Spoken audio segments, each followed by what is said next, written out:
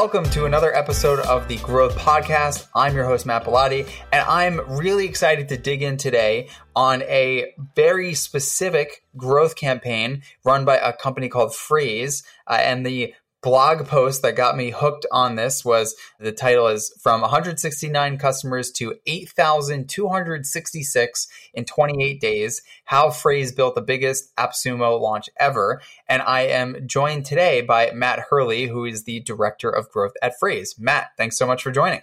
Hey, thanks for having me. Glad to be here.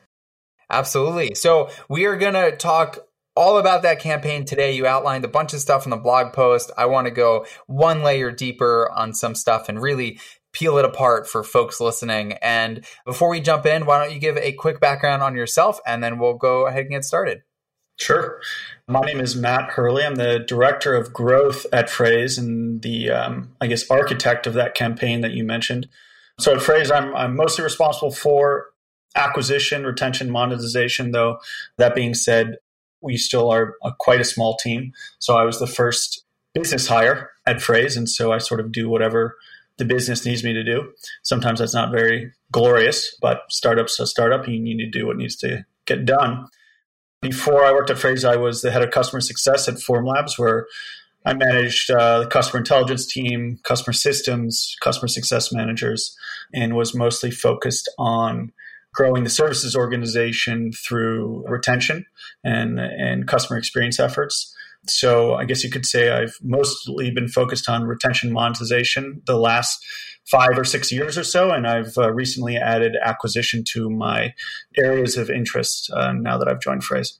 Awesome. And I've had the pleasure of following Frase's journey a little bit, Tommy, the CEO, and you've been working on it for a few years now. And it's pretty crazy to me that within a few days, you had this launch, you had this campaign, and it gave you thousands of new users, bunch of money in revenue. And so why don't we just start at the top? Can you give folks listening a quick rundown of the campaign basics, maybe like what it was? And, I shared some of the results, but any additional results that you want to share to just put people in the frame of context for the conversation? Absolutely. So we launched on a company called AppSumo, a platform rather called AppSumo, which is a daily deals site, particularly for SaaS businesses that are sort of trying to get their ideas and get their businesses out to market. And so, lots of companies have launched on AppSumo in the past. Some of their more notable ones are Shopify, Intercom, and Zapier. But the general idea, right, is you have a product and you don't really have a distribution network, since you're still a small team and usually product focused at this stage. And so you partner with AppSumo to help distribute your product to their audience of mostly early adopters who are very, very willing and very gracious to use these software applications and these software platforms, even though they might not be super polished, like, Drift, for example. And the other huge benefit on that side is they're very willing to provide feedback and give thoughts on the tool that you're sharing. And in exchange for that, they get a big discount. So it's a nice little partnership that AppSumo offers up. And in terms of results, we had particularly good results, the biggest AppSumo campaign ever. We generated about $800,000 in sales, which for us is a lot. We went from about 840 weekly active users to around 13,000. Website traffic is up maybe like 600%. We went from 0 to having around 350-ish reviews on websites like Coursera and G2, Trustpilot. And we built a huge Facebook community, which I'll talk a little bit more about. But in general, it was a really helpful campaign to go from what we had, which was sort of an effective but a little used product, and putting it in front of lots of new eyeballs. And I love this because all of your numbers spiked, right? Your revenue numbers spiked, your active users spiked, your public reviews spiked, your community spiked, all these things spiked. But I'd have to imagine that when you entered this in the first place, your hypothesis wasn't necessarily, hey, we're going to move every single important metric for our business. Maybe it was, but I'd love to know, what was the original framing of your hypothesis as you went into this? If I had to do this again, I probably would do it differently. But our initial hypothesis was we need to significantly increase the number of free trials we have coming into the platform. So in other words, top of funnel leads because we had maybe 90 signups a week, not much to write home about, right? And we just needed much more volume coming through the tool, coming through the platform. And so the initial idea was, well, if we launch on AppSumo, hopefully we can spike that number up for a month and then make some magic happen from there. But initially, the major focus was let's increase free trials. And also sort of maybe the secondary focus was, the secondary hypothesis rather, was once we get all of these users into the platform, the hypothesis was maybe we can upsell them or cross-sell them with future products and add-ons. Got it. And so some of the initial intent, as you mentioned, was increasing free trials, which seems like your core goal there is just get more people using it so that you can better understand what direction you need to take it in and build in terms of the product. Absolutely, yeah. With the position that we were in before the AppSumo campaign was we had, probably just 169 customers. And some of these were big logos. In fact, Drift was an early adopter of our platform. I think you guys have been a customer for probably 10 months or so at least. And you guys, as far as I know, are happy customers. But we weren't getting much volume through the product. And so we knew we had something interesting because people liked using the tool, and every survey and every metric that we were releasing, including NPS, I think we were running an NPS at like 70-ish at that stage of the company. So we knew we had something that people liked, but we didn't have enough people using the product to really learn at the speed that we needed to learn, if that makes sense. And so with no marketing budget to speak of and no real marketers, we were really failing at acquisition efforts. We just weren't getting enough people into the platform. And that comes with it lots of problems, right? The biggest problem is that without people trying your product, it's hard to get people to pay for it at scale. But the bigger problem was we weren't really learning fast enough. With only 169 users, they adopt new features and new products as fast as they can, but it takes a while to get to a statistically significant representation, right? So for example, with 169 customers, if we release a new feature in a week, it might take 3 weeks for us to collect enough data to make a decision on where that feature should go. And now we have enough data in 3 hours. So our ability to improve and iterate on the product has significantly improved since we ran the AppSumo campaign. And it's largely because we accomplished this initial objective, which is just get more eyeballs on the product. Right. And so like the revenue that you got and all the other stuff seems like it was, icing on top of the cake, right? You got more eyeballs plus all this other stuff. And one other thing I just want to make sure that people also get as a takeaway out of something you said there was, I think it's easy to look at these campaigns and say, oh, wow, like they did the one thing and that thing worked. And, they just like figured it out right away. But you'd mentioned that there were other acquisition efforts that you had that weren't quite working. And so getting to this point, and, now I'm putting words in your mouth, so tell me if otherwise, but getting to this point is a bit of a journey. And this one just like really, really hit big for you in terms of an experiment. Yeah, I think this hit big for us. And you're exactly right. I mean, we've run lots of growth campaigns and growth experiments through multiple different channels in the past. And, partially it's because we have limited budget. So it's hard to, really, for example, hit a PPC campaign hard when you're working with such a limited budget.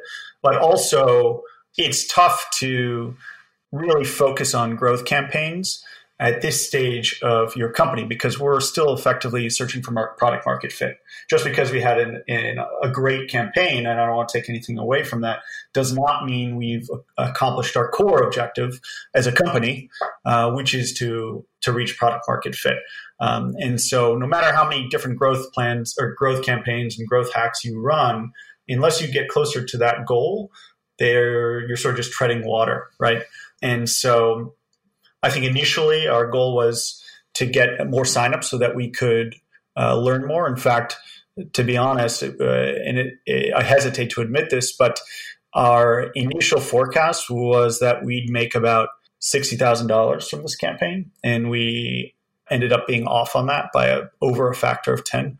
So the idea behind the campaign was not to make money. It was to get eyeballs into the platform and make some magic happen once that happened.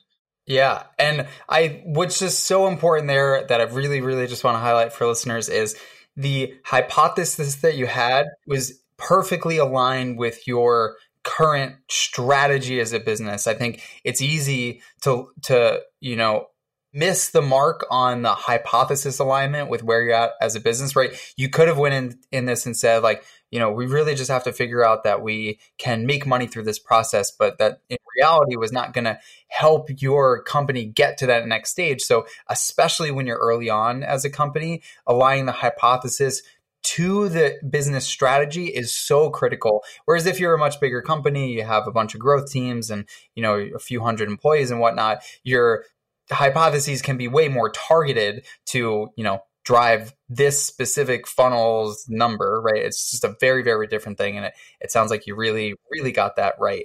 And one thing that you had mentioned a few minutes ago was, if you were to rerun it today, you would change a bunch of stuff. What are some of those things that you change? So I think at the outset, we weren't as obsessive and scientific about collecting feedback and listening to users as we should have been. So, for example, AppSumo always recommends that you publish a public roadmap before you launch, because users will sort of ask about it and want to give feedback on it. And we sort of blew that off. There's no better way to put it. We sort of just ignored that and assumed that people wouldn't really care about, necessarily the future of the company and wouldn't be really interested in giving us feedback or making feature requests. And that turned out to be very wrong. People were very, very committed to looking at our plan for the company, plan for the product, and weighing in on it. And despite, the key objective of the campaign, which was, how do we learn more faster, we just didn't do a good job setting up those communication channels and those feedback channels. And the same can be said for the fact that we didn't have a Facebook group when we launched this campaign. People were continuously asking, do you have a Facebook group? Do you have a Facebook group where we can learn from other users of the product and ask questions and post feedback and whatnot? And we didn't have anything. And so I built a Facebook group over coffee one morning just to sort of appease the users that were asking for it. And within 2 hours, we had 800 members in it. And today we have 2,600 or 2,700 members, and 1,500 of those people are active in it every single day. So these are not passive users. These are very active, very engaged users of our product that are trying to use Frase on a daily basis. And we should have set up communication and feedback channels earlier on that made it easier for them to communicate with us. And I know that with AppSumo and the way that you structured it and just the way that the structure works in general, you are generally offering a very sizable discount on the offering. How does offering that sort of discount impact, and how has it impacted your future pricing structure and all that? Because, you look at it and say, or if you're a customer, you look at it and say, hey, someone used to be able to get this for 1/10 of the cost, right? Like that makes those conversations a little bit harder to ask for a lot more money later, I'm assuming. Can you talk about that a little bit? To that point, in order to launch on AppSumo does ask that you discount your product significantly, which makes sense because you're trying to get as many early adopters in the door as possible. So I think we discounted our product something like 92% off or something like that, which was actually more than recommended. It was more than the typical AppSumo campaign. But again, our objective was not to make money. It really never was to make money from this campaign. The objective was to get as many people into the product as possible. And we felt like discounting the product even more than our peers were on that platform would help us accomplish that objective. And it did. I think people very quickly recognized that we were giving something away and that they should get on board. And, I ask about, future pricing conversations. Generally speaking, I think people, especially Sumolings, as they call themselves, the AppSumo users, Sumolings are very understanding that startups like us can't stay in business for very long if they continue to discount their products by 92%. And so they have tended to be very forgiving about discussions where they come and they say something along the lines of, I missed the AppSumo campaign by a week. I wish I could get a discount, but I understand that you can't continuously discount your product at such high levels, in perpetuity. And so they've been remarkably forgiving on that side. But also, in general, internally, we've been having a little bit more complex pricing discussions as a result of the AppSumo campaign. We've changed one of our products to a freemium model, which we did not expect before. Based on the feedback that we were getting from Sumolings, we decided to change our freemium model, change to a freemium model for one of our enterprise products, which we did not anticipate we would be doing. And the other thing that we realized because of feedback that we were getting is that we were actually pricing that product wrong. So we were using a value-based pricing, but the unit of value was the wrong measurement. It wasn't very transparent. It didn't really make sense to people. And we got, probably hundreds of questions clarifying what the pricing meant, which was a very clear message to us that we needed to change our pricing. So because of that feedback, we changed our pricing still to a value-based model, but the unit of value is a little bit more easy to understand. And it's sort of similar to, if you've ever heard of the software company Segment, where they track engaged visitors, is very similar to that model. And then the other thing that we sort of realized was after sort of, extensive persona segmentation and really sort of understanding, our high-value personas, we started realizing that optional add-ons were a really good strategy for us in terms of driving up average revenue per user and also for adding value to specific users that were looking for a little something extra. That's amazing. So not only did you get people looking at the product and giving their feedback on that, but you also got some business model direction out of it, which is just such a cool thing to get from a growth campaign. Well, yeah, the feedback actually, just touch on that a little bit more. None of this would have come without the feedback. Essentially what happened was these users came to us and they said, we want this thing. And we said, we can build this, but you're going to have to pay for it. And they said, okay. And then we built it. And we're in a soft launch right now. So just shows that listening to customers is the best thing you can do when you're running this sort of campaign. Absolutely.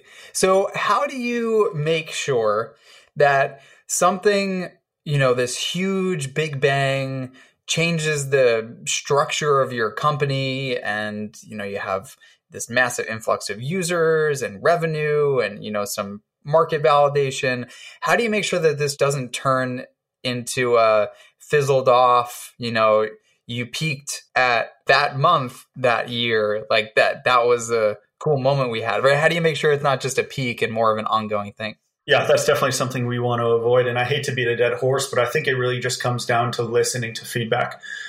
Based on the feedback that we're getting, and we've released a significant number of surveys in multiple different forms, asking various questions to our new user base. And one of the things that we've been using is a technique that Superhuman uses that they call a product market fit survey.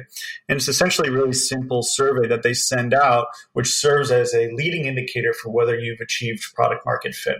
And among other things that it asks about, how much or what you'd use if this company didn't exist, or what's the biggest pain point it solves. The main question that it asks is how upset would you be if this company ceased to exist? The answers that you can select from are very upset, somewhat upset, or not upset. And Superhuman has basically argued that if 40% of the people that you speak to say that they would be somewhat or very upset, you've achieved product market fit.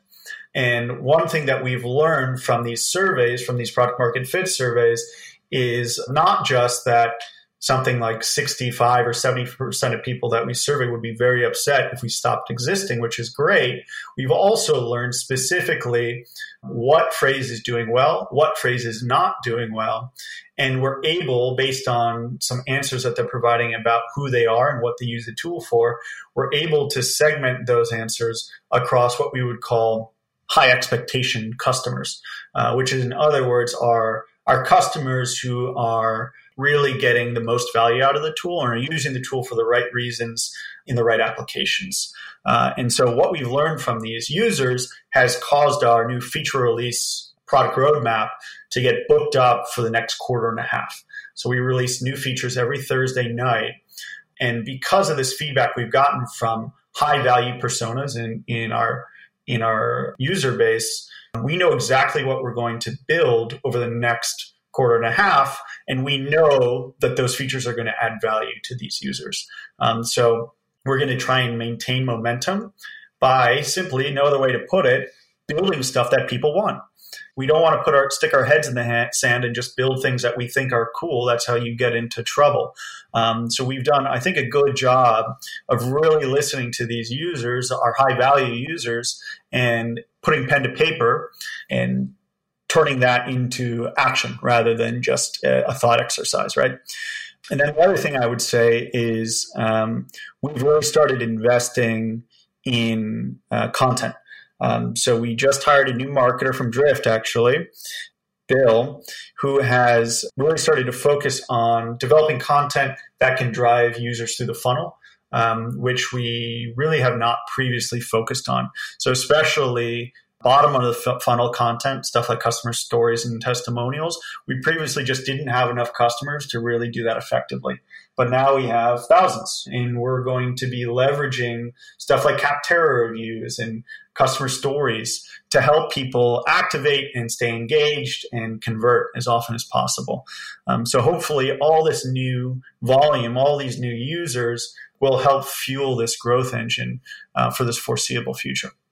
Yeah, and some of the folks that have been listening to this podcast for a while know Bill. That's Bill King. He's been on the podcast before, so maybe we'll have him back one day after he makes a big splash over there. Cool. So if somebody's listening to this and they're saying, this sounds amazing, my company's in this sort of stage, we could really use the types of lifts and impact and, strategy defining feedback from customers, would you advise someone to replicate the campaign? Like, should they just go do what you did? Or would you maybe say, hold up, maybe it's not going to work again? Like, how do you think about that? I would probably say maybe, but probably not. As we mentioned before, I think you run a significant risk by running a campaign like this because you're basically giving away your product. So for free or close to free. And that's not necessarily bad. In our position, that wasn't necessarily a bad thing. But in some companies, that could be a very bad thing, especially if you've got a marketing spend and your cost to acquisition is relatively high. Your unit economics can get messed up real quick by discounting your product by 92%, right? I think that it does make sense if learning is the main objective and not growth, which sounds crazy, especially when you're talking about growth campaigns and channels for growth. But I really do believe that, AppSumo as a platform is really well suited for helping customers, get the pulse of the market and get an understanding for what a large audience feels about your product. If you're in it for the money, that might not be a good idea. If you're in it for other reasons, it could be good. But in terms of just replicating what I did, what Frase did, every product is different. Every pricing model is different. I think, some aspects are universal. I think it's probably very important to provide great customer support and listening to customers, move quickly when they report bugs and offer feedback. But in terms of unique pricing and whatnot, I think every every launch is different. So definitely possible to run a campaign like this, but think it through before you do. Yeah, and I'll just add that I think that there's a bunch of universal takeaways that you shared here that I'll just wrap up and highlight, which are when you're in that sort of stage where you're finding product market fit, sometimes a really big swing campaign can wind up with some crazy good results. It could also fall flat on its face. But as you see here, it super worked for Matt and the team over at Frase, which is super cool. And I think the alignment, the hypothesis alignment with that, the moment in time for the business, and also what Matt said many times along the way is, you're going to run in the experiment. You have to make sure that you have qualitative feedback in any experiment like this, where the goal is to get people activating and using it and all that. And, I'll toss one more question your way, which is, why do you think it took off as much as it did? Like, I have heard that, and you also mentioned here, that the users that you had loved the product. Do you attribute the success of this campaign mainly to, just perfect timing in the market, or is it more of the product is actually just that good and we just needed to get it in front of more people? Or was it, it was so much of a steal with the discount percentage that everyone just flooded to it? Like, was it just purely a mix of all those things, or do you think that there was one or two of those variables that really tipped the scales on it? That's a really interesting question. Perfect timing in the market is a fascinating aspect, because as we know, this, with COVID and everything, the way people work has fundamentally changed. So that's not an aspect I've really thought about, but it is an interesting question. Our tool helps people, essentially create content faster, at least the side of the tool that we advertise and AppSumo does. And so maybe people were looking to do more with less during the COVID pandemic. Especially our agency customers. We have something like 3,000 agencies on the platform. They may have just been looking for tools to help them be more productive with fewer full-time employees. So that's really interesting. I hadn't thought of that. I do believe that we did underprice our product, which was, like I mentioned, intentional. So people flooded to something that they saw as close to free. And then, the nature of the product is it's a tool that freelancers, agencies, in-house marketers, content creators, in-house SEOs really love and gravitate towards. And these people tend to have really strong and tightly knit communities. So we were finding within a day or two, we were getting mentioned in these, Facebook groups, and it was driving in tons of traffic to the site, tons. So I think it's a little bit of combination of the tool and the market that gravitates towards it. Potentially the timing. I hadn't really thought about that, to be honest. And then the pricing, which we intentionally underpriced. And frankly, I probably would do it the same way again.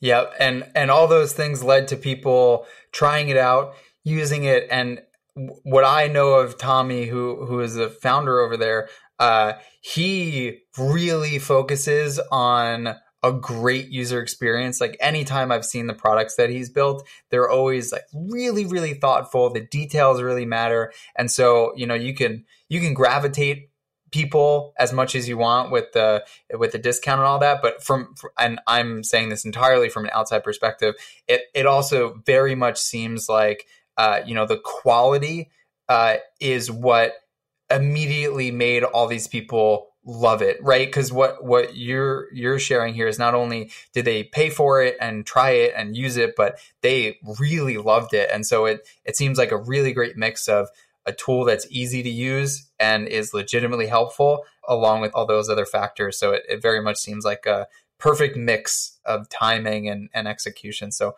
great job. Yeah, thanks. You've touched on something really interesting there, which is that, generally speaking, SEO tools tend to be very, very complex UIs, and they tend to try and do a lot of things. And one thing that we continuously hear from our users is that they really like that we're not trying to be like other SEO tools. We're not trying to be jacks of all trades. We're trying to be really, really good at the one thing that we're focused on. And because we're that focused inside of our product, the UI is very simple to navigate. And I think that, in comparison to these other tools that are extraordinarily complex and do a ton of stuff, but tough to navigate, Frase may have been a breath of fresh air for some of these users. So that could have also fueled some growth. Love it. Well, Matt, thank you so much for joining. This was a lot of fun. I read the blog post. It's a great blog post for those of you that want to check it out. By the way, for people listening, it's in the podcast description, but it's Frase, Frase.io. Matt, thanks again for joining. Thanks for having me, Matt. Enjoyed it. Absolutely. And for those of you listening, as always, thank you so much for doing so. I know you got a ton of other stuff that you can spend your time on or listen to or watch or whatever it might be. So I am really appreciative of it. I'm always open to feedback. My email is matt@drift.com. If you got ideas or thoughts, whatever it might be, feel free to let me know. Also, if you are a fan and do enjoy it, go ahead and leave a 5-star review. Would love that. And there are plenty of other episodes to check out. Hit that subscribe button. We got even more great episodes coming to you soon. Thanks again, and I will catch you on the next episode.